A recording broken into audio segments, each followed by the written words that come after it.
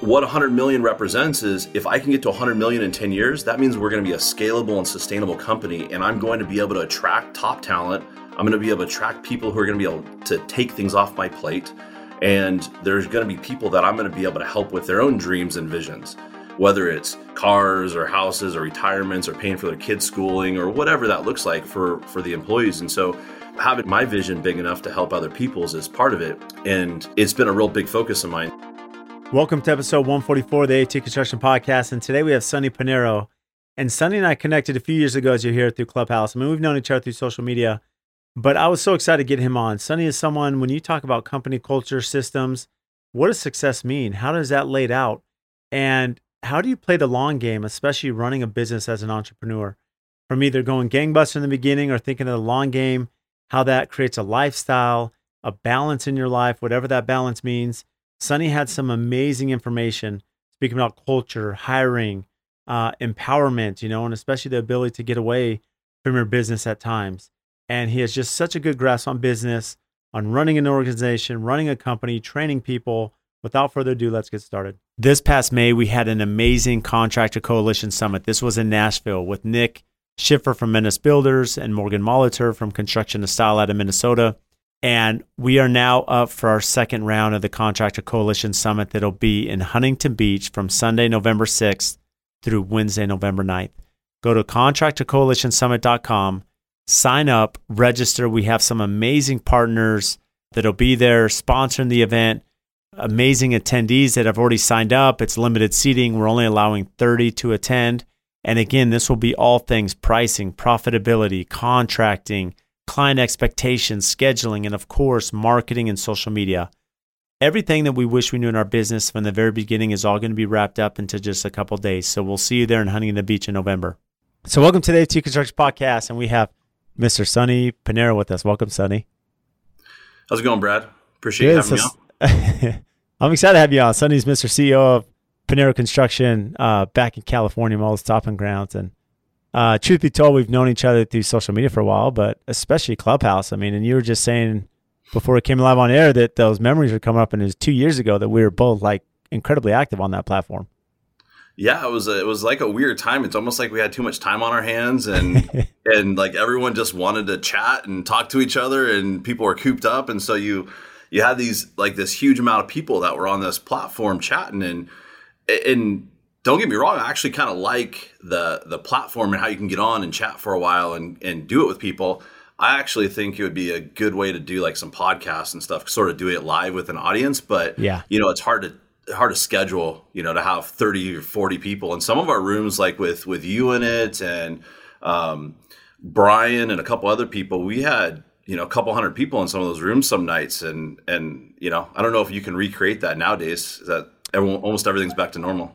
I know it's hard. I think a lot of people have more time with COVID, and to your point with Clubhouse, I always thought about, and you and I spoke offline about this, like how do we kind of not capitalize, but how do we build momentum off of this and utilize this for the industry, bringing it up. And because we had great discussions, I loved it. It was, but it seems hard now with as busy as everyone is. And it's not just being busy, but the one disadvantage of recording the podcast like we are now, Sonny, it's you and I were engaged, but we don't have like live listeners saying, okay, Sonny, well, what about this, live in the moment, but we may have to build on that in the future. I'm still looking at trying to do the Construction Pros podcast, and it's just something where we're interviewing other contractors and stuff. And it would be cool to kind of do a 30-minute like talking and then get some people actively involved, asking some questions and be able to record it. I just don't know what the nuances are of, legally be able to put that out there and, post it and record off of Clubhouse. So. Yeah, I prefer not to give any legal advice as I don't have much, so I'll stay away from that aspect. But, the reason I want to bring you on, Sonny, so anytime you held those discussions on Clubhouse, you did a phenomenal job moderating, great job speaking, and you just have so much amazing content. And I've loved following you and just learning from you, especially over the last few years. And your story's pretty unique. I know you, like most of us, coming from the Southwest and those warm climates back in the recession, were hit pretty hard. And what did that look like for you, having to start over after, the crash of 2008? Dude, it was brutal. I was pretty young at the time. So, I don't know. You're young now. That's why I'm like, what do you start your business when you're 11? I lost all my hair. You still got good hair, man. Come on. Yeah. No, I just turned 43, so I guess I'm still young, but I feel like I'm starting to get to the age where there's actually some younger people on job sites and you know subs that we're working with, and but no, it was brutal. I mean, I started my first company at 25, and going through the recession, I had no idea what was going to happen, and the type of work that I was doing, we were building restaurants, retail spaces, things like that, so businesses stopped.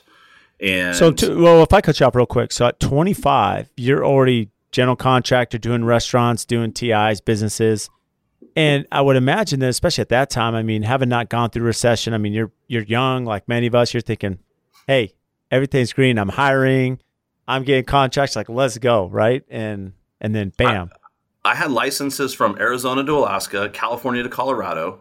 And we were, I had guys that were probably all my age or younger with us, a lot of friends, a lot of other dudes. And yeah, we were just living life, and we had dirt bikes in our work trucks, and we'd pull boats behind us. So we'd go, to the lake after the jobs. And it was a good time for sure. But yeah, like part of what my success now is that I am playing the long game now.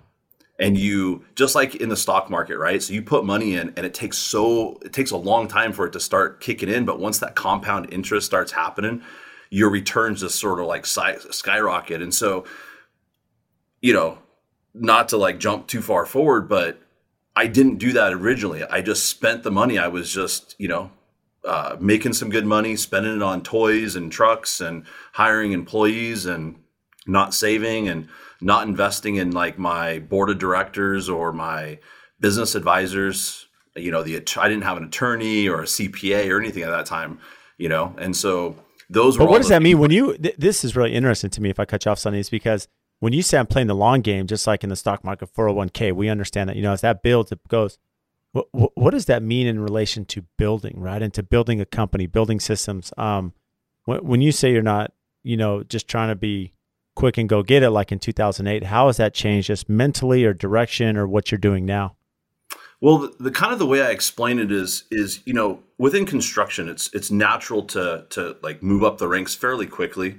You're laborer, you're apprentice, you're journeyman, then you become like a master electrician or a master carpenter, and then sort of the next project, unless you're working for a larger company, then the next step for you is kind of like small business ownership, and you can kind of get that raise and you make quite a bit of money doing that. But then you can kind of become business poor, because then you go out and buy the big house, the toys, you got, all these things you're paying for. And then you I call it business poor. And so that was what that picture looked like. Was I had employees, I had the nice lifted truck, all that sort of stuff at that time. And I didn't have any savings. I didn't have any investment capital. I didn't have the type of employees I needed. And so kind of fast forwarding to what I call like reinvesting in my company now is, I paid myself a lot less initially. I didn't take on any debt. We did things very smart. And so every chance I got, I would reinvest in the company by adding skill sets and people to the company, because it's all based on production. If we're going to grow as a company, if we want to make more money, we have to produce more. And so I saved, instead of spending money on myself, which I could have paid myself more initially, is I paid myself less for the first 3 or 4 years, a lot less than I could have. But because I did that, I was able to bring on a team. I was able to bring on, business development and sales and marketing. And then now we got to the point, instead of doing $2 or $3 million a year, paying myself really well, but not having the growth and not having a team and being, a slave to sort of the business. I've built that team. I've invested in these different parts of the business. And so now, I don't necessarily, it's not necessarily like bragging, but we have a very smooth operation, and what we're producing now is a lot easier than if we hadn't invested in all those things over the time. So I kind of call it compounding, compounding investment in your business. But really the point you made there that's really interesting, Sonny, is you said, I'm not consumed by the business, right? And there's that offset, and I've spoken to a lot of guests about this, that, oftentimes you hear this word success, right? What does that mean? Well, to everyone it means something different, but really as you speak about lifestyle like you are now, Sonny, I mean, yeah, you may not be as high on the hog of buying every latest, greatest toy or like paying yourself this huge income, but by investing in people, who just a couple weeks ago I had Zach Detmore, and he's like, if someone could do 60% of your capability should be delegated, right? And, so for you to like train and get systems is there's this peace of mind. It's not that you don't have issues like we all do right now, or supply chain or challenges, but the reality is you're at a point in your business where the growth is slower because it's more conservative. You're investing in your people and your systems and your protocol, which now I would imagine gives you a little bit more free time possibly. I know you're engaged with your family, extracurricular. And so there's this balance that may be a lot healthier, even though the bottom line could be different if you were to approach it maybe a different way. Yeah, it's hard to explain because, we're entrepreneurs. You're a business owner. I am. We have drives. We have a drive and a motor that's probably a little bit more aggressive than most people, even our own employees and stuff. And so we're going to end up being workaholics. This is like our sports team. Like, we're not basketball players or baseball players. We're like the 10% at the top of the business, right? And so we put a lot of time into that. But and that's what it was like, pulling all-nighters, working late, all that stuff on projects back in, the early 2000s. But my whole purpose for building Panero Construction was to prove that it can be done differently. And it doesn't really matter what size company you want to build.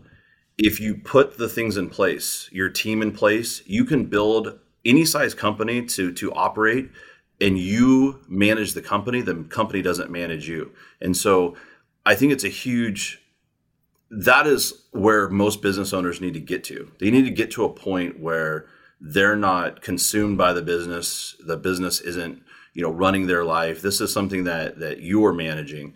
I'm lucky enough to not get too many calls on the weekends. During the week, it's very smooth.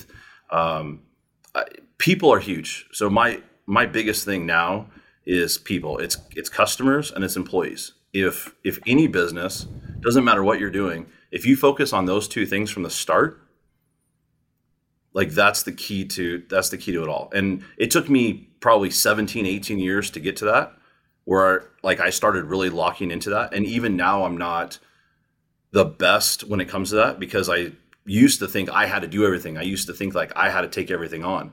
And, I came to the realization the older I got, or the older I'm getting, that like I can only do so much. I only have so much time.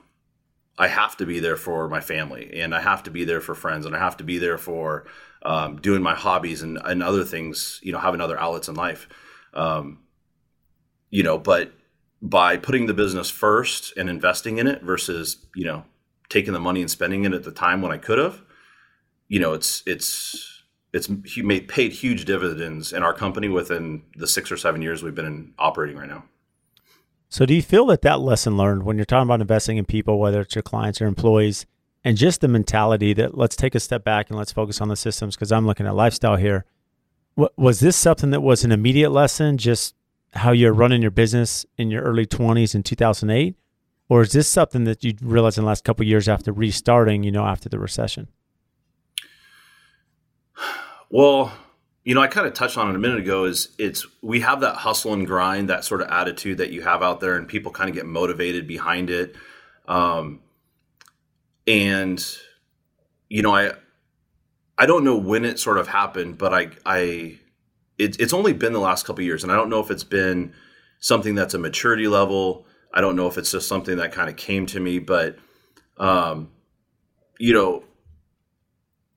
it first clicked to me when I heard it the first time. There was a HVAC company in Florida, and I don't remember the name offhand. I just kind of remember the story and the function of the story. They were a service-based business. They're having a hard time hiring employees. And I've always been good at hiring, and I've always been a proponent of hiring employees. So this story kind of caught my attention.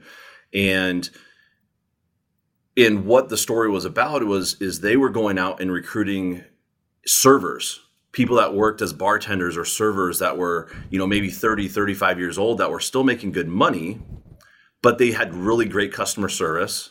They walked fast back and forth. They're not used to taking breaks. They're used to hustling for tips. And they basically created a university or training program within their company. And that's how they built like a $75 million company by doing this. And so, I guess where I'm going is, employees are key to your business. Like I learned pretty quickly, and maybe it's maybe it's the size of the company. Okay. So I could manage and do a lot up to like the $3 to $6 million mark. But once we got past that, I have to solely depend on employees for projects, for customer service, for sales. And maybe that's sort of the tie there is like, I realize that the business is bigger than I am.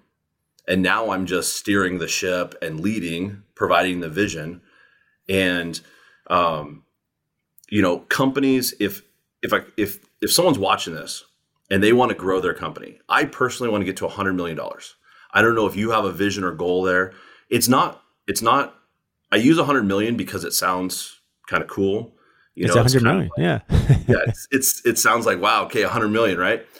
But it's not about that. What 100 million represents is if I can get to 100 million in 10 years, that means we're going to be a scalable and sustainable company. And I'm going to be able to attract top talent.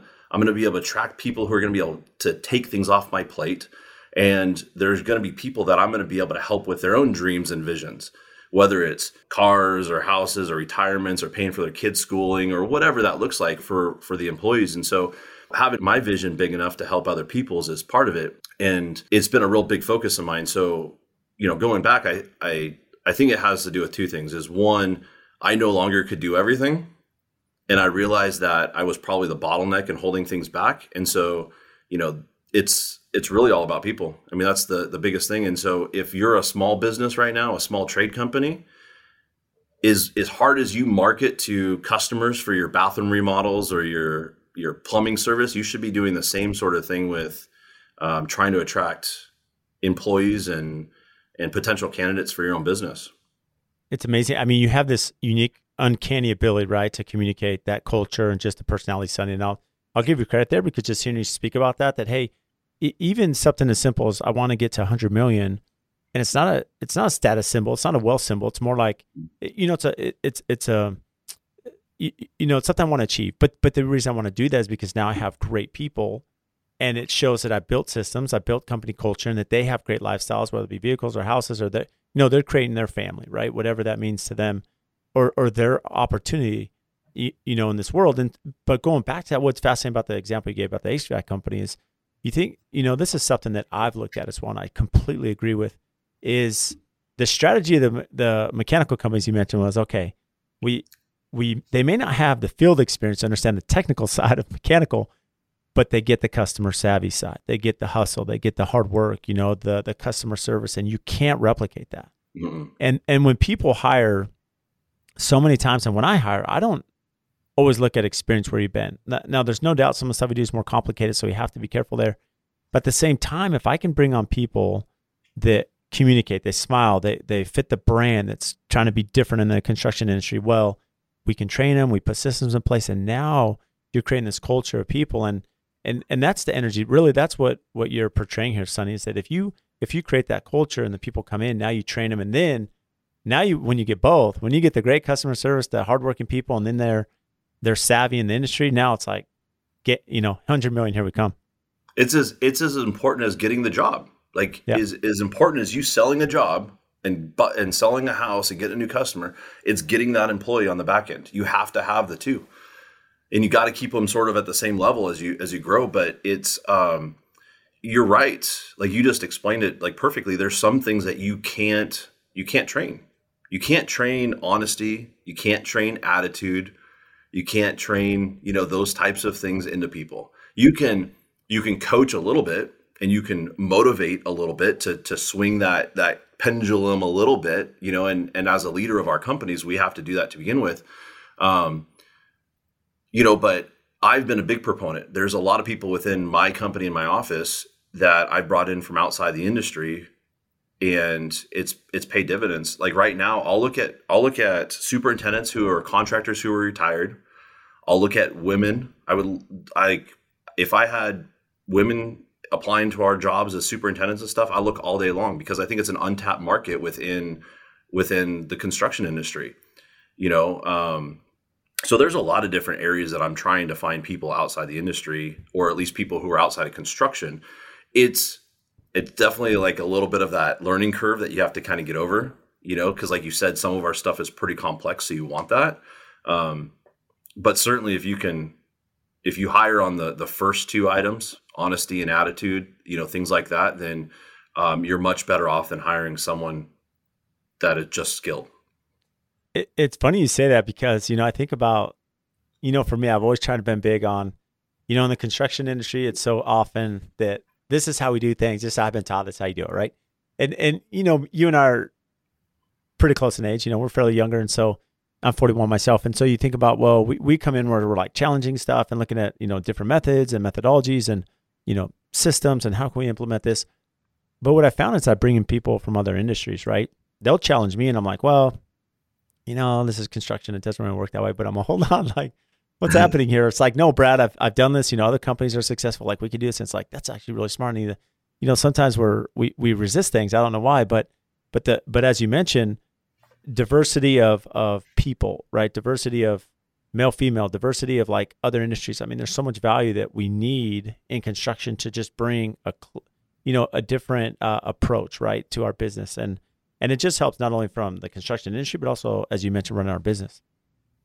I think it's huge. Like I follow all the stuff you do. I mean, I think like the houses and projects that you guys are building is freaking awesome. Like the net zero type stuff, like those are all things that might be going on in the industry, but they're leading edge. They truly are. Even after, as long as some of the stuff's been around, solar's been around for 80 years, but even then it's only gone really popular in the last 4 or 5 years, where it's just like gone out of control. And so there's a lot of technology. Like our industry's old school, and there's a certain part of it that always will be, and then there's the new aspect to it. So I think it's awesome that I think there needs to be a certain level of I don't know, whatever you want to call it, progressivism or something within your own company. I wouldn't know how to explain progressivism. Yeah, absolutely. Yeah.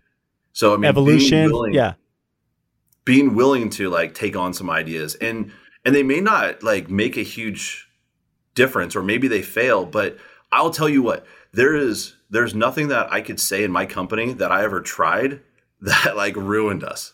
Like there's nothing across the board. There was nothing that was like major that we tried that set us back so far that we couldn't overcome fairly easily, and we didn't learn something from. And so, after I closed down my first company, I went to work for a couple other contractors, and it's the owners that always get in the way of their own success. And, we're sitting here, we're kind of chatting about, we can probably go on for a long time about all the different stuff we've tried, but that just kind of shows like, hey, we're where we're at because we're open to these things. And that goes back to the employees. You're bringing in people who know stuff that you don't, so it's pretty cool. So I want to get back to this on the journey here, but what's really important, what I'm still trying to gather in my head is how in the world are you 25 years old running this company, hiring, building restaurants in different states? Like, that acceleration or the courage to be like, life as an entrepreneur is really difficult. We speak about that your highs and lows, it changes every 5 minutes. It's a really tough, your moods change. It affects family. It affects work. I mean, there's just so many things going on. Entrepreneurs. So at a young age, what made you say, I'm ready to start my company? Then bam, what did you do to start getting these contracts? This is before social media. So how are you getting work? How are people saying, this little 20-year-old kid, I don't know if I'm going to trust you, building out my restaurant? I think one of the things that is my superpower, and I'm actually trying to coach my own employees on this, is that it didn't matter whether it was my own company or if I was an employee somewhere else. I acted like I was the owner. I acted like there was not anyone above me, and not like I acted like the boss, but it was like, hey, I'm here to run things for you. I'm here to manage this project. And so, and maybe it comes into play that, both my parents were business owners or small contractors, growing up, and I kind of got experience in that. It wasn't something that was like talked about. It wasn't talked about business and entrepreneurship and stuff like that when I was a kid. It was just my dad was a drywall contractor and turned into a GC eventually. And my mom did the books and I guess I was just exposed to some of that. And so maybe I had a little bit of a confidence and experience or knowledge level in that. So I was exposed to things probably that I didn't realize were sort of instrumental to me being able to grow and sort of take that step. But I've never really had an issue with like walking into a room talking about what I know, and selling I started my construction journey at 21. And so I was, running projects at 21, and I had to deal with 50-year-old plumbers and electricians and guys that have been doing it a long time. So it wasn't, I kind of learned early that you lead by asking and getting buy-in versus demanding how to do it. And so, those are just some of the things, I guess, that kind of stepped in. And part of it is I didn't know any better. I just was doing it, But I love that you said lead. But you said lead by asking. I think that's something that's really lost, and it doesn't matter if you're a designer, architect, builder. So many times we may feel ashamed or incompetent, or maybe we shouldn't be in charge if we don't know the answer. But why not ask? If we don't know, ask. I tell my employees, just ask. If I'm telling you to do something or you don't understand the terminology, just ask. I'll take more of you than less of you, right? If you're asking. And our trades, I've found that when I've taken that approach, instead of being more of a, let's call it a supervisor or being more demanding, if I'm understanding what makes them tick, what are the challenges with their day-to-day, coming out and performing? How can I have the job site more tidy or clean, or more organized so that they can be effective? Asking these questions and understanding them, then they know you care. Learning their name is a big thing. I mean, I tell all my superintendents learn the names of everyone on the job site. I mean, from a labor all the way up, because they'll respect you more, when you care. People, when they know you care, they'll actually do a better job, And I probably didn't do as good of a job as I should at a younger age when I was doing that. I was kind of just, trying to lead as I could. But that's a good example of today. I was out on a job site today meeting with a client, but there's a couple younger electricians that were working. His dad's there and he's one of the younger guys, and they always come by and give me a fist bump. And it wasn't much, but it's something to them, and so getting their buy-in and talking with them or giving them a hard time about, wearing their Jordans instead of their work boots or something like that, little things like that, just, whatever it is, and so, it's getting the buy-in is huge. And as a general contractor, and I believe that you guys kind of operate the same way, we sub a lot of our stuff out. So we're solely dependent on the abilities of our subcontractors and their employees out there. And so, we want to promote that work ethic. And so I learned very quickly that I was not going to get anywhere being the boss's son. And, when I started out as 21, trying to tell people what to do. And now at 43 and actually being the boss, or the CEO, I know that I'm still leading when I need to, and then, pushing and asking, and almost everything else. So business-wise, how does it, based on the project scope, I would imagine that, now with the success and name and branding, you're probably doing projects that are a little bit, maybe bigger, more complex, more expensive, but scope of work, I mean, is it similar to the scope of work? I mean, how does the business differ from what you did in 2008 to now? So 2008, we were doing 1,500 square foot restaurants, things like Subway sandwich shops, Quiznos. We did some pizza places, some Taco Del Mars. Those are your small quick service restaurants. Now what we're doing is we're doing 30,000 square foot food halls with 27 restaurants, a brewery, wow, a bar, things like that inside. Projects that used to be $100,000, then we're doing projects that range from $5 to $8 million. And so we're doing a project right now that's 40,000 square feet. It's got 6 restaurants in it, has an athletic office. It's for a private college here in Southern California. And so they're certainly challenging. I mean, growing and taking on those bigger houses, or bigger projects, has always created a little bit level of extra stress that we probably didn't need, but we've been taking it on because it's exciting and it's going to help us with our growth goals. So let me ask you this, because my concern, and we're a hybrid. I mean, I never did commercial at the scale you are. I mean, we've done a couple of big projects, and we've done, but it's been a few years. And part of my reluctance, for a commercial, especially right now, and especially since COVID, is the supply chain is tough. I mean, in commercial world, there are litigated damages, and there has to be. The reality is you're building out for the college or a restaurant. If they're not open, they're not making money, and they're just spending. And so how do you manage just the risk of the commercial world, especially right now? So it's challenging because all of our clients in the commercial construction industry, they're paying rent at some point in time. Unless and they rent own the property. and part of the TI cost, most likely, at least a portion. They're paying the TI cost. They're paying for everything, right? Yeah. But my point is that there's a deadline that they then continue to keep paying and paying and paying. It's not like, hey, I have a bathroom remodel and I want to schedule it, in 8 weeks or whatever. And I'm not saying that that's not important or might not have time schedules. It's just the client is fiscally going to have to start paying if you don't get it done by a certain time period, right? And so it's hard. The challenge has always been hard to how much are we planning right now versus starting the project? And I am taking a little bit of your approach. I've not forgot this. I actually, within one of the coaching programs that I help with, I told someone about this. I was like, yeah, my buddy Brad Levitt told me, one time that they don't start a project until they have everything planned and procured and everything set up. And Let's go. I love that, dude. It would help projects so much doing that. And so that's something that's always stuck with me. And that's basically sort of what we've started implementing over the last 6 months is if there's a project that has long lead time items, we either find alternates or we procure them super early. I am coaching and explaining and educating my customers as much as possible right now within that commercial construction industry. The challenges you're going to have are the same things like with you. It's going to be trusses. Mm-hmm. It's going to be equipment or kitchen equipment. Appliances, steel. Appliances. Yep. It's all that sort of stuff.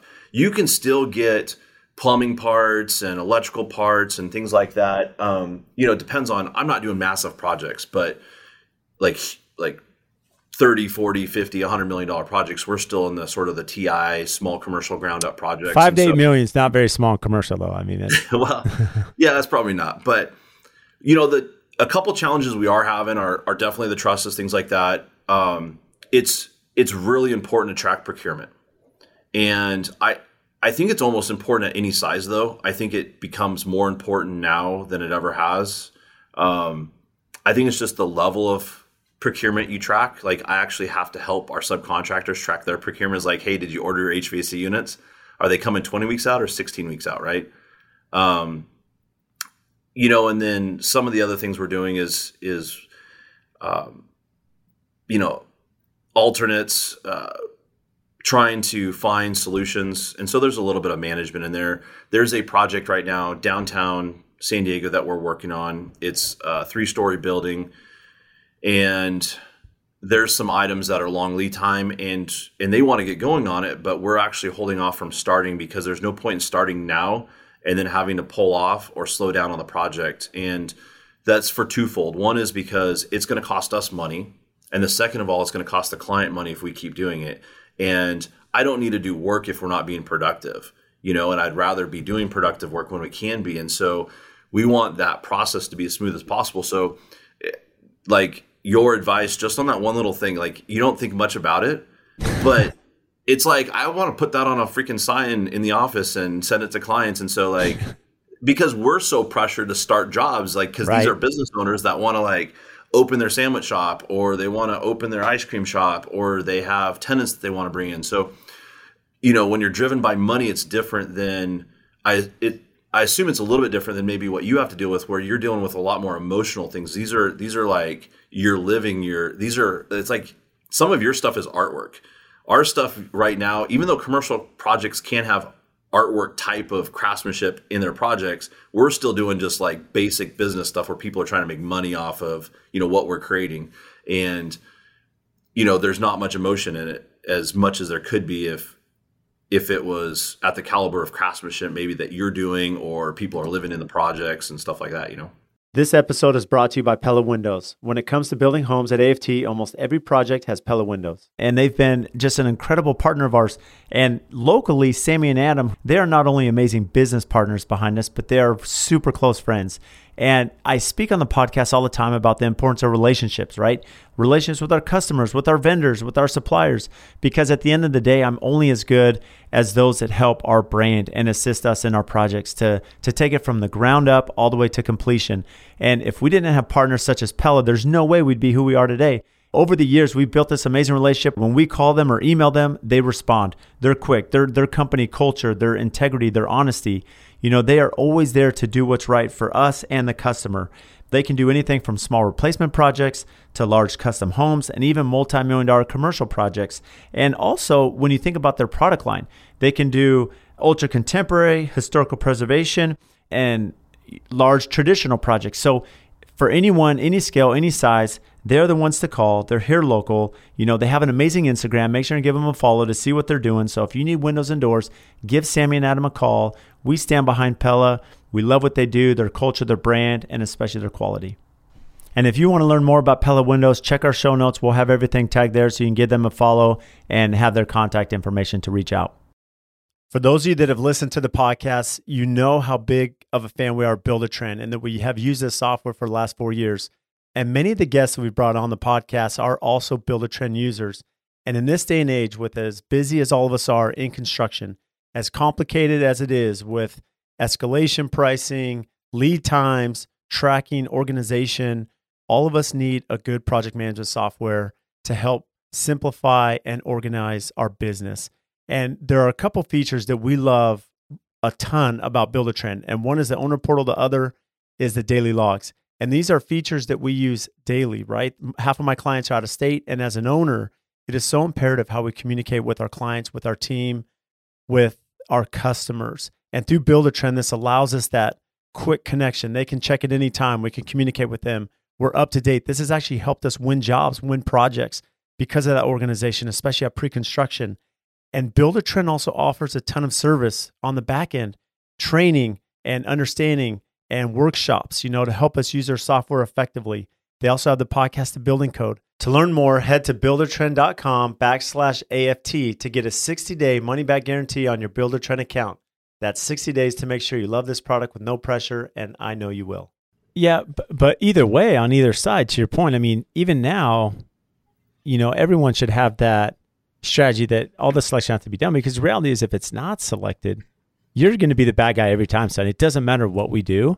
The builder will always come out as the bad person, even if we track it and say, hey, well, I didn't get the paint color, I didn't get the stain color, or you changed the kerf jam, or, from a standard, it doesn't matter. The thing is, we're always going to be the one to blame because we started too early, and we just, to keep the customer happy, we move forward. And I have one project right now that we took over for a contractor, and it's a premier project, and I know the clients.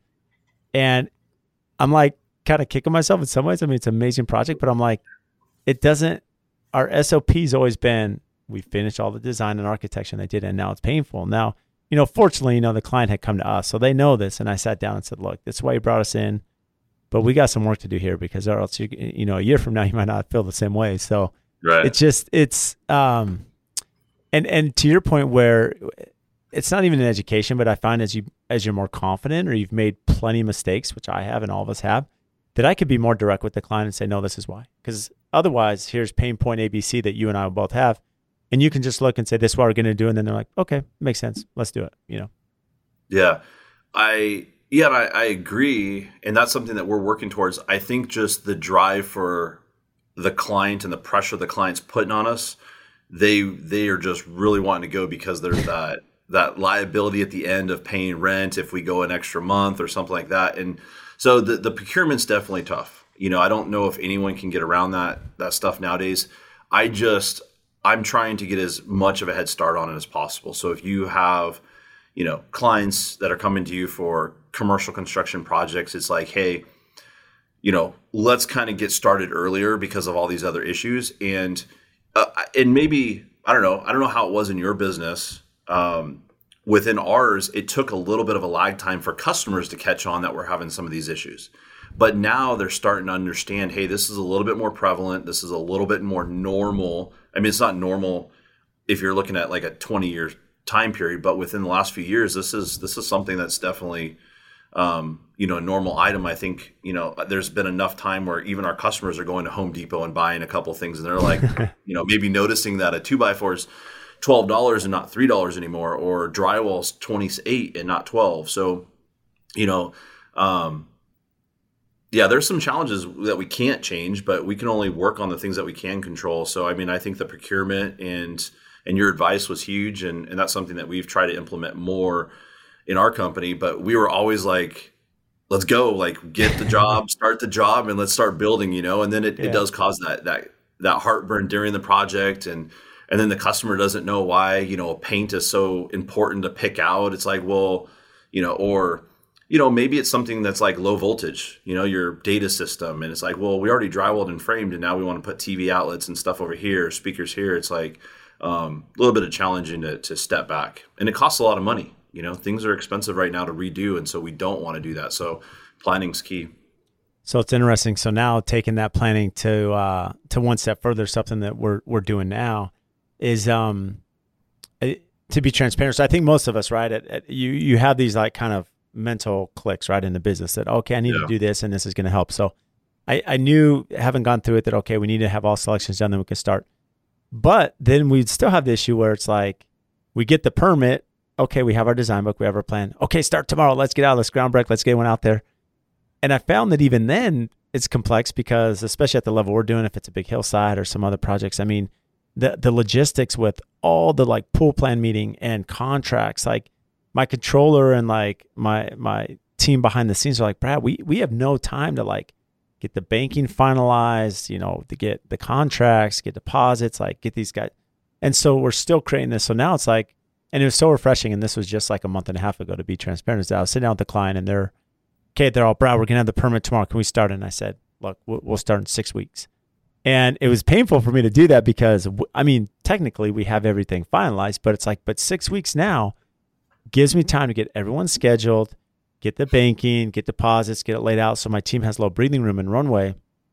But the reality is, if I were to start today, I'd probably eat up those 6 weeks just in inefficiencies anyway. So if I wait 6 weeks, well, now the client saves a little bit because the bank loan isn't going live. And then I don't have costs on the job, so it's not costing my overhead just yet. So, it's just all those things. We have to understand the business aspect, and then we can just guide, the process better. Isn't it so interesting? We use a term, head trash. You have head trash around like wanting to, like not wanting to say something like that. Like you were saying, like all the way up to like a month and a half ago, you were concerned about like waiting 6 weeks or what the customer might think, or wanting to put that out there in the world and, having that conversation. And maybe it's a difficult conversation, but in reality, it's like, if you practice the conversation and you get better at it, like when I said $100 million the first time, I was like, $100 million, like I was kind of embarrassed to say it, but now like, we'll embroider it on our shirts, and so. Oh, nice. You got the 100. That's awesome. I got the 100. But my point is like, it's interesting that as entrepreneurs and even as leaders, we have head trash about all sorts of stuff, and it takes work and experience and those conversations and role plays to get through that, where it's going to be common. And in a year from now, like that conversation will be super easy. You'll actually probably vanguard it earlier on in the project, through the sales process and stuff to set it up so it's even an easier conversation. And I explain that because I want, if there's contractors listening or other business owners that are, that have that apprehension about educating their clients and discussing why it would be better to do some of the things that you want to do, is everyone's having those things. We all have sort of that head trash around wanting to like, start doing that and putting some stuff like that in place sometimes. Well, here's what I love about that, Sonny. And as you're speaking and sharing that, the counsel that you're giving is, so many of us struggle with vetting clients, right? And we haven't perfected it. I feel we're a lot better today than in the past. But what I found is that when a client's coming in, and that client, as you're vetting the client, you're going through the process, the pre-construction process, the PSA or, service agreement. If you're directing to them, here's how we do it. Here's the right channel. We bring a designer, we bring an architect, this is the time frame. We get these selections done. This is when we price it. We price it one time at this point because it's going to give you the best value in pricing and not create more work for everybody. And anyways, as you go through this and the client's very, okay, I get it, Sonny. You're educating me. I understand it. You're confident. There's a reason you're successful in your business. Most clients, like if they're at that point already, they're going to be great to work with because they trust you and it's a relationship. And the ones that are just like, I don't care, Sonny. I've built, this before. Like, you need to get it done. Get guys out there. Like, you already know, like, this is going to be a horrible experience. And so it's another way to vet your client, is that by education through the process, and as we understand the process ourselves, and now they get it, it just becomes a lot more collaborative environment. Well, and if a customer if a customer will go through that process, so like you're describing the qualification process, right? So if you're vanguarding these things, talking about them up front and working through that process up front, then you know that they're going to be better to work with later, right? You're making sure that that person is you'll pull out all the red flags if they're really pushy about certain stuff, or they're not willing to do these items. But what's nice about having a process is, and hopefully, customers that are out there and are working with contractors who do have processes, they should understand that actually benefits them, because for so long contractors didn't have any processes or procedures, and the clients had to take that into their responsibility. That's why clients still think that they have to go get 5 bids, and and they have these weird conceptions about, the process, and it makes it harder for contractors to actually do a good job for them, because we don't have the ability to do negotiation and scope development and work through all these issues when it's just, hey, how much is, this going to cost, and that's all they want. Or can you just come out to my house and look at it? Can you just come out to my property and give me a price? It's like, well, no, it's like we have a process and we've developed, and this benefits you, right? And so, for one, contractors, if you can put some sort of process in place, like work through your process, and sometimes you're going to have clients that won't, but that opens you up so that you can have clients and you can do a better job for the ones that you do have. And then on the opposite end, if you're a client listening to this, like if you're working with a contractor that has, as much set up as like Brad, like that's, you're light years ahead of other contractors that aren't, and you're going to have a much smoother process, and working through everything. And headaches are expensive. Yeah, and so is time, right? So time and headaches are expensive. If you can plan and procure and implement and execute at a higher level because you got everything in place, I think it's huge. So what are you doing, if you don't mind me asking, system wise now, like without going all the little specifics, is there a certain type of software, training? How are you training your team? What does that look like for you, at Panero? So we've been pretty progressive when it comes to like software. So we use Procore as one of our main, one of our main systems. We started out with like Buildertrend, but it wasn't really suited towards commercial construction. We utilize the tools. We try to get all of our team trained on that. We actually do, like, superintendents for us are our main employees, right? When I say main employees, like that's the position group we have the most of. And so we spent a lot of time on training them. And so we make sure they have all their certs and that sort of stuff. One of the things I picked up from someone a couple years ago was doing quick videos.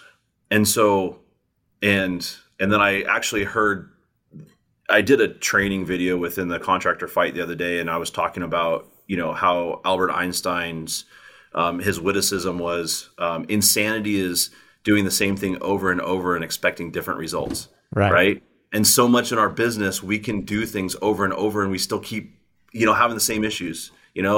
Wrong thing was ordered because we didn't do the submittals right, or we, started the job too early and we had the same experience of not being ready. And so, I'm trying not to duplicate these issues that we have, and I want to better them. And so someone else coined the term headache journal. So they actually have a list of things that are causing headaches in their business. And if anything happens more than 1 or 2 or 3 times, then that's something that they attack and create a process for. And so I found myself for the last 6 years doing that. And so what I'm trying to do is record, short 2 to 5 minute videos on items and being able to get the information out there. And I'm trying to start collaborating with our own superintendent team. So we created our own communication portal where if someone has something come up, they share it with the team. And so it's not a one-on-one learning experience. It's actually like the whole team is learning that. And so that collective wisdom grows. And so I'm not saying I perfected this by any means. This is just something I'm actively doing. And so I'm kind of like talking through it with you right now that I'm starting to do those videos, putting them into OneDrive, which is, you can use Google or whatever. It's just the videos and we name them what they are. And my goal is like, if a super's having an issue, it's like, okay, well, did you check the training portal or the best practice portal?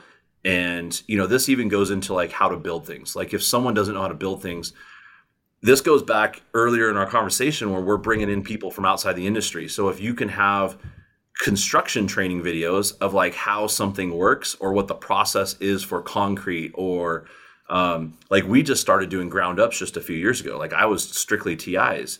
And so there was this huge head trash around doing ground up projects because I didn't know anything about doing grading. Like all the stuff you're doing in Arizona where you're blowing up rocks and like tearing down hillsides and stuff is nuts. But now we know that. But if just me and that one super were doing that and I didn't record the videos and talk about it, then how are my other superintendents going to do it? I'd have to go help them again the same way I helped this superintendent learn that. And so that's just something quick that almost any business owner could be. You could be running a accounting office or a sandwich shop or mortgage guy or whoever, and you can just do training videos, and it's just easy. It's like opening your phone up and just recording a quick, you'd be surprised on how fast, 1 or 2 minute video is. And the first couple you might be intimidated by looking at yourself in the camera, and that was part of like what Clubhouse was. When I first started doing Clubhouse calls, I was scared to death, but after a little bit of doing them, I was running calls with hundreds of people on them, Yeah. So same thing with the videos, I guess. So this is, truth be told, 145th guest or something. I've never heard anyone speak about doing some sort of training portal with videos. I mean, I don't think I've ever heard that anywhere. It's amazing. Dude, this is 1 minute videos on stuff or 2 minute videos or whatever. So I just signed up for Loom. I was like, okay. Loom's amazing. I have clients who use it. Like, it's awesome. Okay. So I'm using Loom for a couple different reasons. One is to like review proposals and send them out to people and talk about the proposal. But I'm also wanting to now, I'm starting to put together like a Google slide and I'll just talk through it. And so like if I'm going to teach something, so I used to just talk into my cell phone. I used to just open my cell phone, grab it, do a quick 2 minute video and I would save it or I'd share it with everyone. So we're trying to increase the collective wisdom.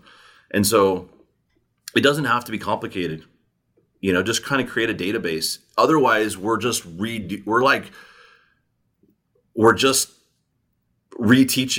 over and over and over again, I guess. It's like I'm just trying to duplicate and multiply what we've done in the past. So, well, as you mentioned, the only way to expand, I mean, you have to refine that process. You have to have scalability. You have to have processes. You have to have protocol. Because if you're just trying to educate yourself and every person, you're never going to get to where you want to be. Going back to the videos, though, I mean, do you recommend, is this a journal of, hey, here's mistakes we made or oversights we made that cost the company money we need to fix? Is it, here's a step-by-step process? I mean, is there a rhyme or reason, or how are you organizing just, where these videos go so in the future people can actually find them if they're looking for it? Well, so like I use a process called lessons learned after we're done with projects. And what I was finding is if we did the lessons learned at the end of the job, it was hard to get everyone together. It was hard to remember all of the things that we had an issue with. And so I'm trying to attack things when things happen. Like when it's an issue, if it's came up before and it continues to be an issue, then, like I said a couple minutes ago, I got the name from someone else called Headache Journal. And it's just literally a list or on your notepad, or maybe you do a notes on your phone and just start typing things in and then create some videos on that and then save them to your file, your SharePoint. We have an intranet, so we use SharePoint and we just have one that everyone's connected to. As a business, that's fairly normal. I think even Google Drive can do the same sort of stuff. And we just title it, whatever. Like my team ordered like 5 sets of doors for one project. Okay. And I don't know why. I don't know why it happened, but that was a topic that then I got on and did a video real quick on, and I'm going to redo it with Loom. So now I can actually have a visual of like, door swings and stuff like that. We were having an issue because it was the threshold size and the type of door frame didn't work with the stud and the stucco and then drywall inside. And it was just like, I just had to like sort of coach on how to figure out rough opening sizes, what does the throat size mean? Just a couple things like that so that they can pay attention to it, or they can, like, if they're ordering doors, they can pull that video up, watch 2 minutes real quick. Yeah, these are like not general stuff. Like this is things that like you learn from being a contractor. I'm just trying to, share and spread the knowledge that happens in the field. And so once I do it enough, I'm going to try to get some of my team to do it as well. If they're on a job, I want them to quickly record a video and be like, hey, we just ran into it now. They're starting to require this inside our spaces. Whenever you're doing your main sewer line, do a sand bed now. It's came up like on 3 project. It's like, hey guys, now when we're doing our underground plumbing, we're just going to shade the trench. Yeah, we're just going to do a sand bed for everything. Where a lot of our jobs were not a big deal to do that. And that might be a normal process in most jobs, but we just put native soil back normally. Yeah. But now it's like, okay, well, we're doing sand beds for these types of installations on these types of projects because it's came up like in 2 or 3 jurisdictions, So those are just sort of best practice videos. We call them best practice videos whenever we talk about that sort of stuff. But I've done some videos on how to get into Procore, how to create a daily log, how to create, how to use some of the stuff, the purpose of, emails and quieting your email inbox and, things like that. So you mentioned also earlier, now you have the capability to do this, but past you were kind of all over Southern California, every state you're licensed in. What does that look like now? Are you focused primarily still in California? Have you expanded the business? Do you have plans to?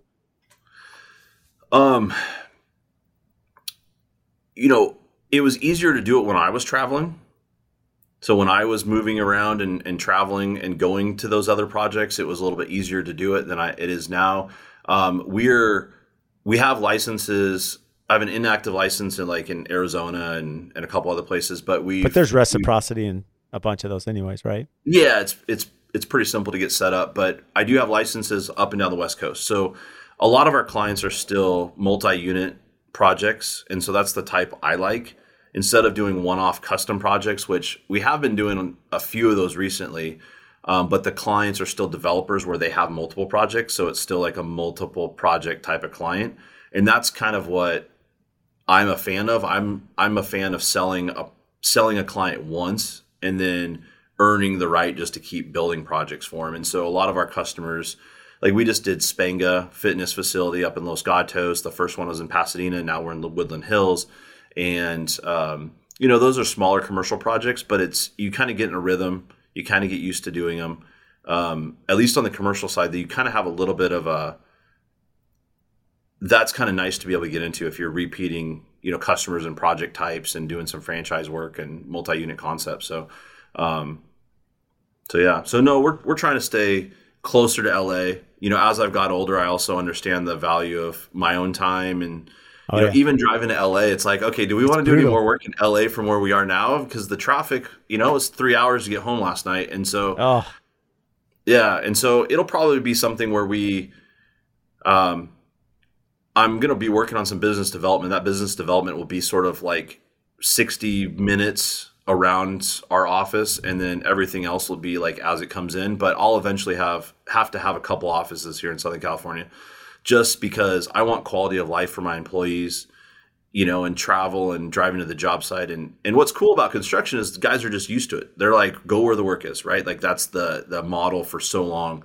But I'm trying to make sure that any quality of life things that I get, my employees are also receiving quality of life upgrades. It's like, okay, I'm trying to get more work locally so that they don't have those long commutes. They get to get home to their wife and kids a little bit better. So, I have a responsibility to myself to do these things. And I also want to coach and make sure that the employees are experiencing the same sort of stuff. So business development, you mentioned that, from that aspect, especially being the GC, it's not like, for subcontractors, they go to GC, they get work. I mean, how are you finding your job leads, lead generation? How's the company expanded that role? Honestly, a lot of it is referral work. That's helped us get to where we are now. A lot of the business development is done through influencers. And so I use the word influencers like anyone who has the same type of clientele I have. So that's other business owners that have B2B type businesses. Let's call them commercial real estate agents. That's architects. That's interior designers. It's, for us, if we're doing multi-unit type projects, we're going to reach out to the corporate office. and then they're going to refer us potentially if we can do a good job. And the business development side is outreach, right? And so, property developers, project management companies, CM companies. There's a lot of people who have the same clientele we have. Kitchen equipment companies. So if there's a restaurant, a kitchen equipment company, they're gonna, we want to build relationships with those. So I've been careful not to be like the full design build. I like the concept because it keeps our pipeline bigger. We know that there's projects out there because we just started design and we kind of playing team captain with the architect and stuff. But I still refer a lot of work to architects, engineers, and I try to find the right fit. Maybe it's, area that they are in or the type of work that they do. And, maybe one architect's, more an office type person. So we'll feed them a couple leads and we get a couple leads back. And it's the influencer network. It's being out there. I've never been a big fan of like Chamber of Commerce and, those types of events because it's just like, I don't know, I get more security and, people trying to sell me security and telephone services or something, versus, real sort of business development, service out there. So it's picking up the phone, calling, it's giving other people opportunities, and it just compounds over time. And so, that would be the best place to start. So, I mean, Sonny, it's amazing. I feel like I've been speaking to you for like 7 minutes and I think we're at like 57. It's crazy. And so we're going to bring you on for round two because I have about 47 questions for you still, along that 7 number. But, what do you do for fun? I know you post some videos out there. I've seen you working out, 75 hard and you're super active. So, how does life look outside of Panero Construction and, the growth you've had? It's become more and more important for me, right? And so that's part of one, that's me playing the long game. Like I mentioned with designing my companies, I'm trying to make decisions that allow me to have the lifestyle I want. And that also includes looking out for like, my employees too. If I'm not working weekends, I can't expect them to, and that's sort of the thought process there. But, one thing I sacrificed is, and I don't have any vices, I don't chew or drink, or I don't do it, there's nothing that I do. I don't gamble, and so, it's eating for me. It's hey, food's good. We all love food. So, dude, well, that's the problem. It's mandatory, right? It's mandatory, but I like it more than mandatory. And so, like that's one area of my life that I am not a person that can give any advice on for fitness and stuff. But yeah, dude, I'm doing 75 hard. I love it. Anyone who wants to look into it, it's cool. I've lost 25 pounds so far in amazing. Doing 2 rounds of it. I didn't finish the first round. The point of 75 hard is it was designed by Andy Frisella. He's the owner of First Form. He's amazing. He has a great podcast also. I don't know if you've listened to it. He's not for everyone for sure. So you have to have a certain type of mentality to listen to it. But he created this program. It's all about mental toughness. And it's all about saying, okay, I'm going to do these 5 things every single day, no matter what. And that's something that drove me to the program, and I wanted to get more disciplined in what I do, and I want to help, get better in the other areas of my life. And so I work out twice a day right now. I've been doing it for 34 days straight. I did a lot. I did it for 111 days last year. Obviously being an entrepreneur or business owner, it's kind of hard to fit 2 workouts in a day, but yeah, so I work out, for fun though. Like my goal is to go out of town once a month. I haven't done it yet, but I'm working on that. My last fun trip was over where you're at, Lake Powell. So we went to Lake Powell. We brought the razors out. We went up and 4-bite on the backside of Horseshoe Bend, on the Grand Canyon up there. Went out on the boat. I don't know. I guess I feel so connected when I'm in business with my phone and Instagram and all that sort of stuff that I want to get out of town. I want to disconnect.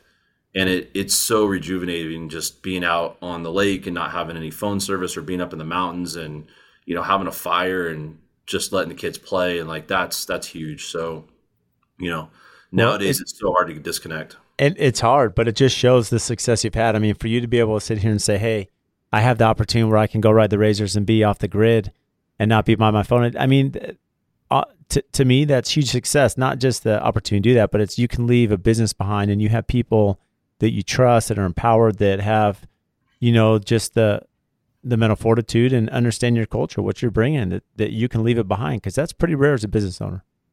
Well, and that's the result of playing long game. Like, I knew that I wanted someone doing my books. I know I wanted someone doing my coordination. I know I wanted someone to do my PM work. I know I wanted someone to do sales. And so that the success of the company is not about me anymore. The success of my company is solely about my employees and how well I lead them. And so it's those things in life, being able to go take your kid to horse riding lessons on a Thursday afternoon, and just stuff like that is like, it's invaluable. And so if you build your company or build your business or you build your lifestyle in a way that you are planning for doing those things, then you're going to get there. If you keep pushing them off and you're just in the rat race or the hamster wheel, you're just going to keep doing that. And so I was just trying to make, and I might be a little bit special when it comes to this, because I failed so bad on my first business that my second time was like redemption. Like, okay, everything I do this time is going to be like long-term, sustainable, scalable. And so I might be going a little bit overkill, but that's really how I approached it, is like, okay, well, if I want to be $100 million business, what does that look like? If I want to have these things in my life, if I want to go on vacation once a month, what do I have to be able to design my business around? Who do I need to be able to handle stuff? And like, all of those things come into play. So strategically, that's the decision I made, and I have to stick to those. Anything that's outside of those decisions, if I go buy a sports car today, that's not part of my plan. Like, spending that money on a car is not part of my plan. Part of my plan is having a paid off house and a second house in the desert or the mountains, and being able to go out of town regularly and be 100 pounds lighter than I am. So like, those are the things that I have to focus on, I love it. Well, for everyone listening, you can see why I connect with Sonny all the time on Clubhouse. Like, anytime you're hosting, or like, I just had to get on, you have a wealth of information, amazing personality, and you're so good at communicating that. So with that said, Sonny, our listeners need to follow this amazing journey.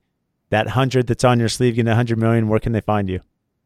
So you can just find me at, Sonny Pinero on Instagram or Facebook. Our company is Pinero Construction. So just Pinero.com. And there's an H on there, Pinhero. Yeah, Pinhero. Pinhero. Yeah. Well, you've been amazing, Sonny. I can't thank you enough. We'll reconnect for sure, and appreciate making time. Dude, it's awesome being on here. I've looked up to you a long time. Like, the projects you guys are doing are fantastic. And so, yeah, we need to do it more often for sure. Feelings mutual. Thanks, Sonny. Thanks, brother. So thank you all for tuning into the podcast today. And just as a recap, if you check the show notes, they're just going to have all the links for the topics that we discuss. And also, one of our favorite features now is the chapters that go through the conversation. So if there's certain topics you want to revisit or listen to, they're outlined by the time that we discuss those. And again, we can't thank you enough for all of your support. Please make sure and download our podcast, subscribe, give us a 5-star rating and review wherever you download your podcast.